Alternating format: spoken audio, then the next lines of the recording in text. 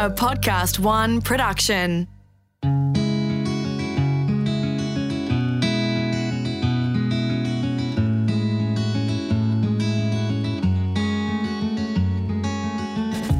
G'day, I'm Chris Russell and welcome to Ag Reminders.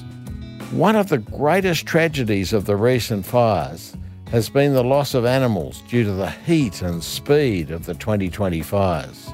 The post-fire management of both dead and injured animals is clearly critical to both the health of the surviving animals and the future survival of some native animals in the burnt-out areas.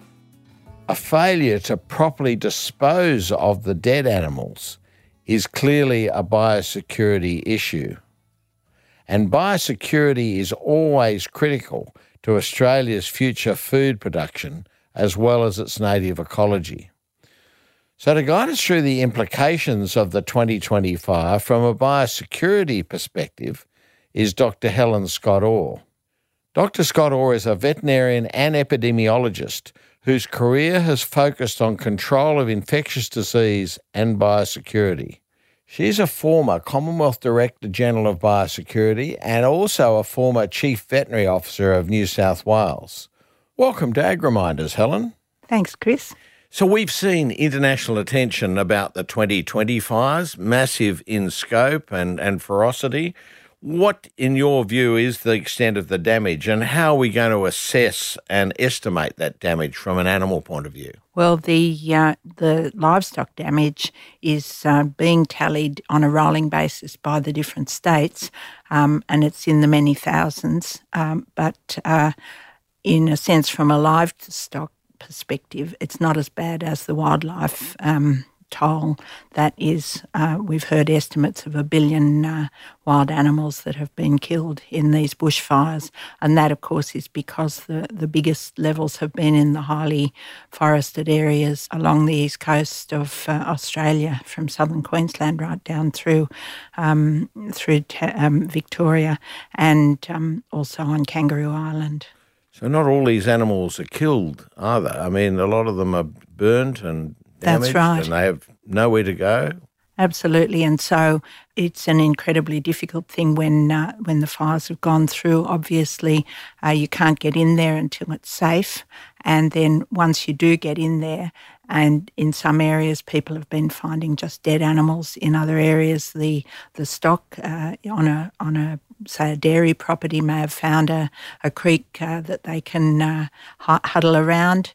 They may be injured. Their feet may have been irreparably burnt, and they may not be able to support themselves, and they may have to be put down.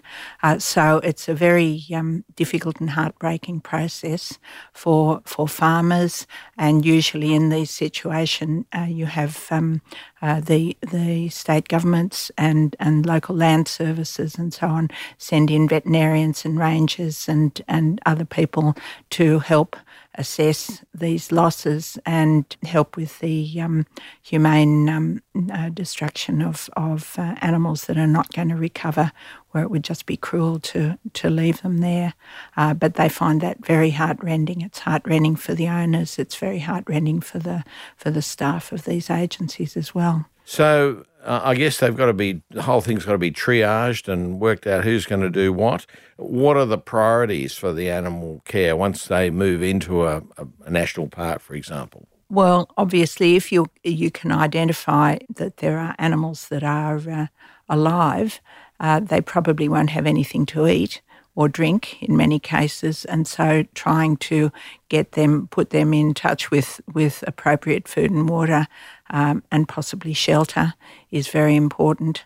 If they're injured, as I say, they may be able to be treated, or they may be too far gone and have to be put down to stop their own suffering. And then, of course, there are many carcasses people are reporting. I'm sure you've heard the reports of people finding little bit ash or very residual burnt carcasses. But if there are carcasses of large animals, whether it's wildlife or it's livestock, they've got to be handled carefully, and the best thing to do, they need to be disposed of in a safe manner and as quickly as possible. And bear in mind that's, of course, once the fire damage has gone. So, Helen, with all these carcasses and also sick animals potentially, what are the biosecurity issues that we've got to face and how do we actually resolve those? What are the potential problems? Well, the fire will have, in many cases, scarified the outsides and sterilised the outsides of the animals. But, of course, inside they're full of bacteria and so on. So managing that disposal of carcasses is a vexed question. Now, there are a number of ways you can dispose of carcasses.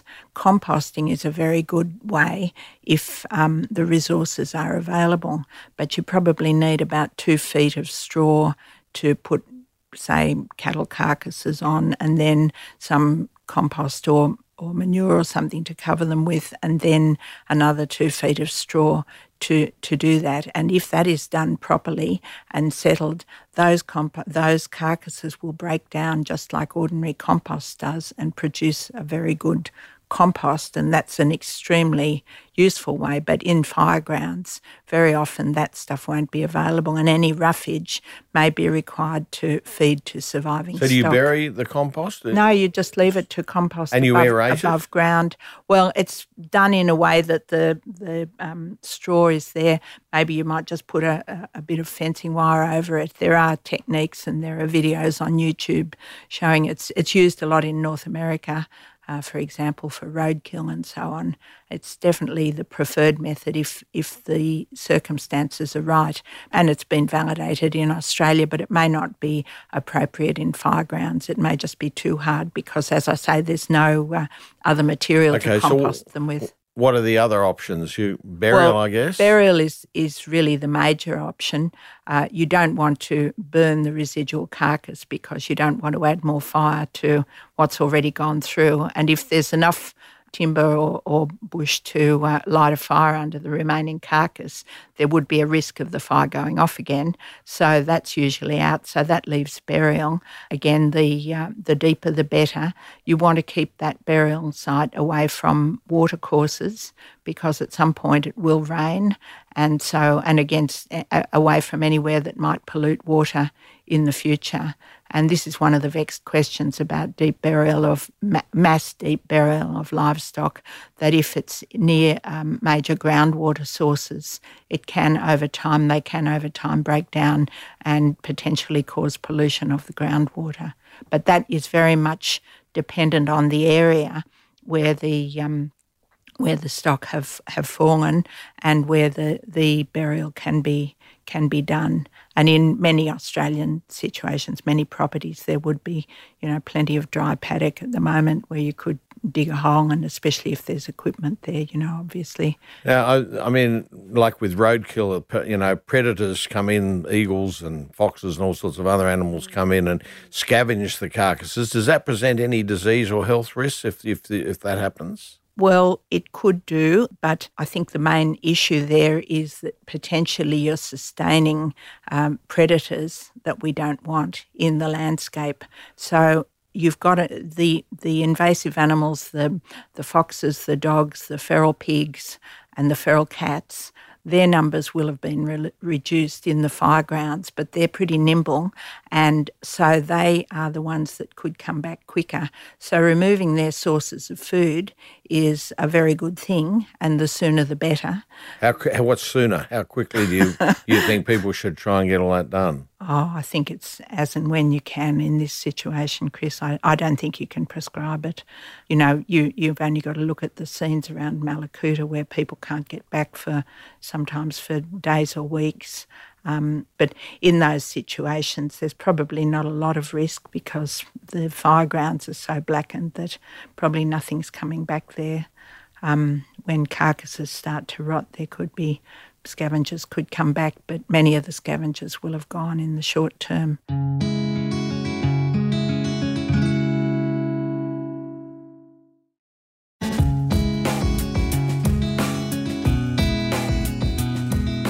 So, Helen, what advice would you give to graziers and farmers who are listening to this about how they can best tackle what to them must seem an almost insurmountable problem of dead carcasses, animals with their feet badly burnt, skin burnt. What advice would you be giving them about how to tackle this in the absence of experts, which probably are going to be very stretched?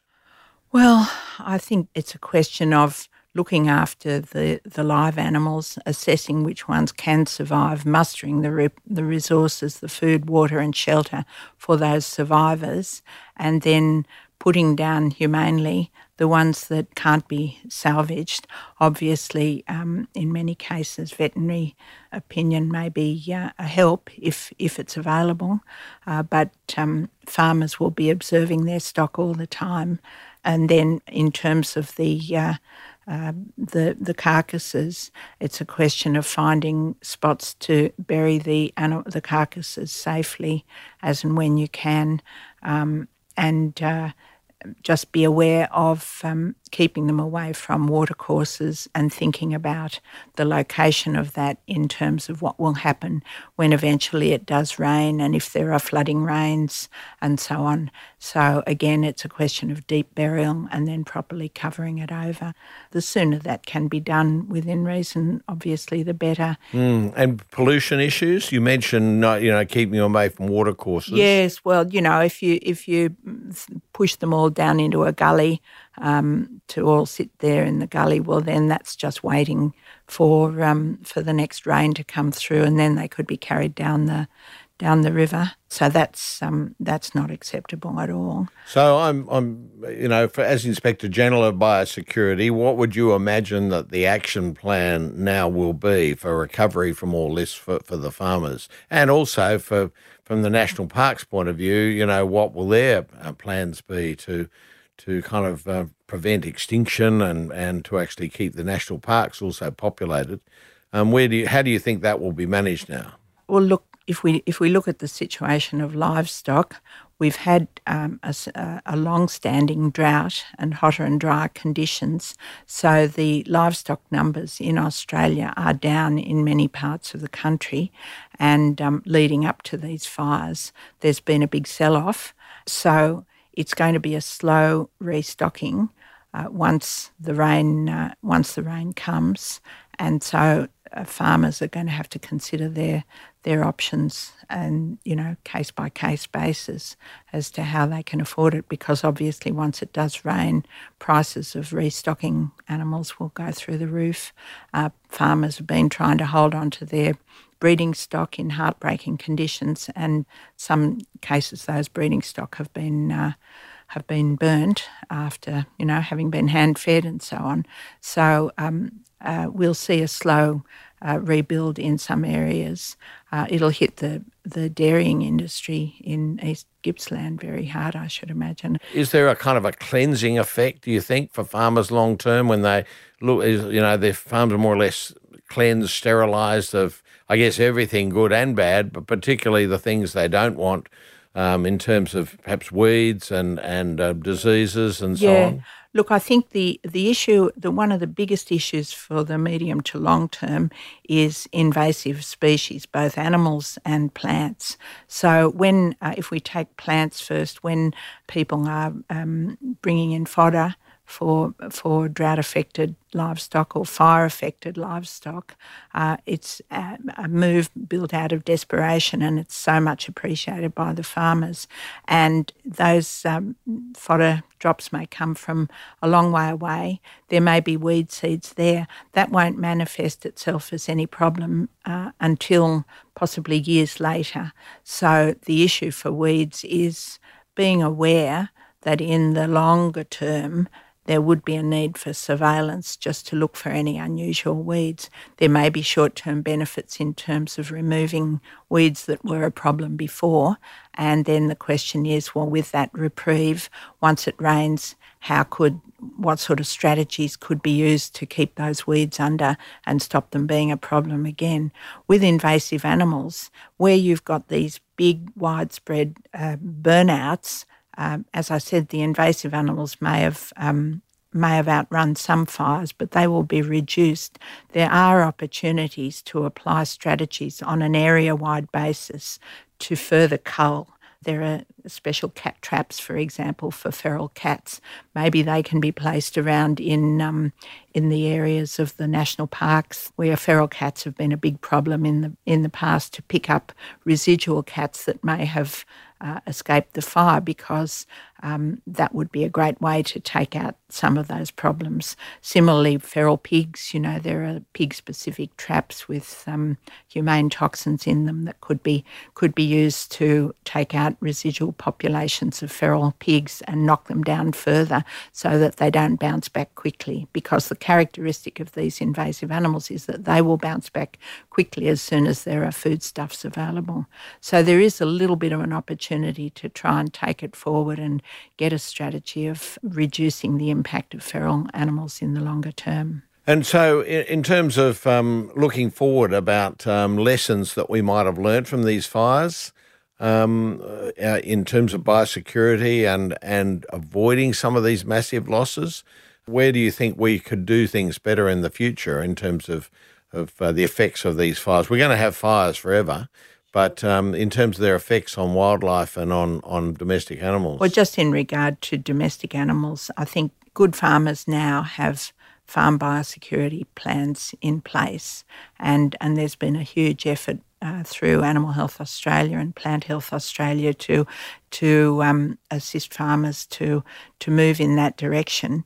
And so those farm biosecurity plans need to be revisited as a matter of urgency for the people who've got stock or who've still got their orchards standing or whatever. And, this is not confined to animals. It's also the significant horticultural losses particularly that need to be looked at. And so the biosecurity plans need to be revisited, and they need to be strengthened in terms of the prevention of bringing new organisms from outside the fire-affected areas and reinfecting these vulnerable populations that are left that are trying to get on their feet.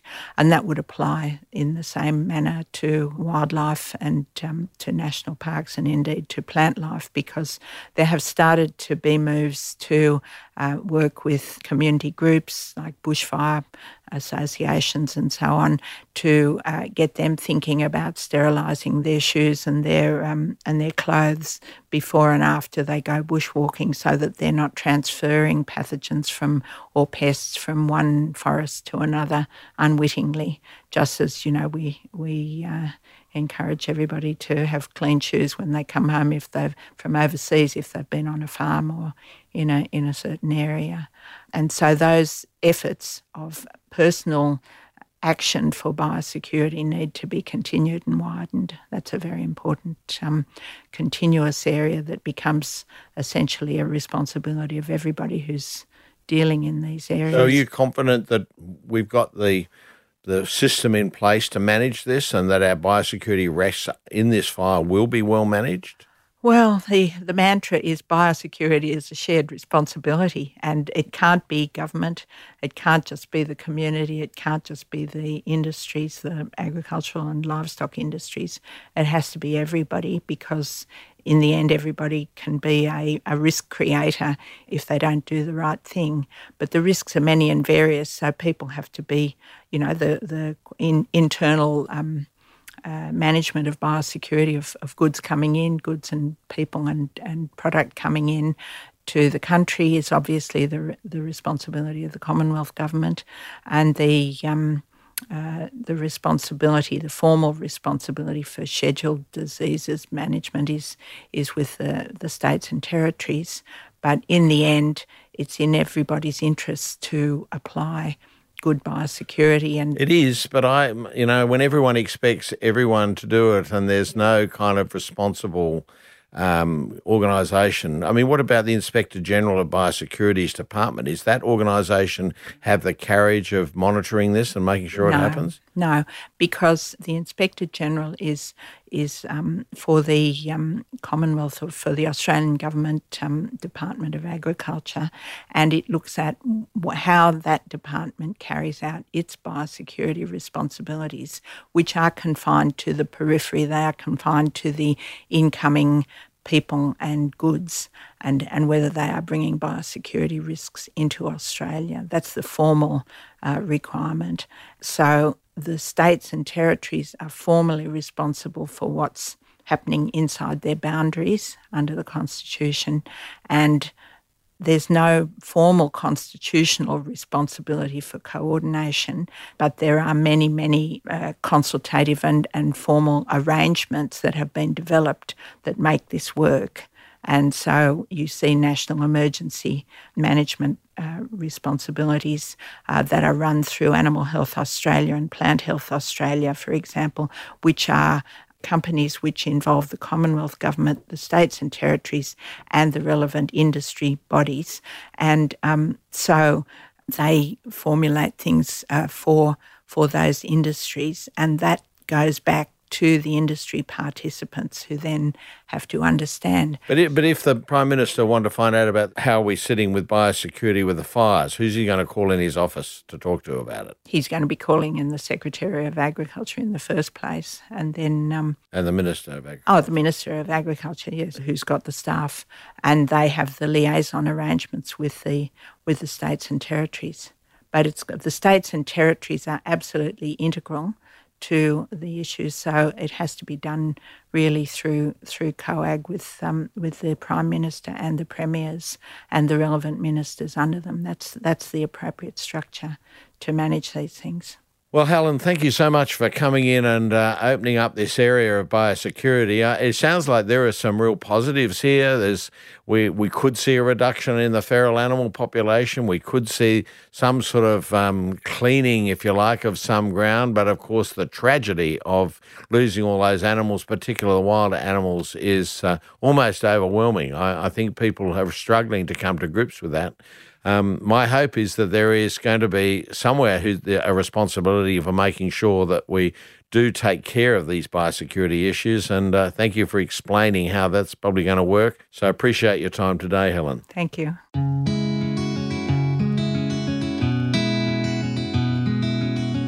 What a heartbreaking job our animal welfare officers, volunteers and vets have after a catastrophic event like the recent fires. But clearly critical to the reputation of Australia as a food-safe, disease-free supplier of animal-based food and fibre to the world, and also as an eco-tourist destination with unique marsupials and other wildlife. Dr. Scott Orr has carefully taken us on an awful journey that none of us would ever want to travel on. And we can only say thank God for the volunteers who give up their time to both treat and dispose of affected animals after their terrible experience. Join me next time on AgReminders when I'll talk to Dr. Neil Moss, who has the job of helping our dairy farmers get back on their feet after the devastating effects of these fires. Special thanks to the AgriMinds think tank group. AgReminders was presented by Chris Russell and produced in collaboration with Podcast One Australia. Produced by Jennifer Goggin, edited by Lindsay Green, and with sound production by Matt Nikolic.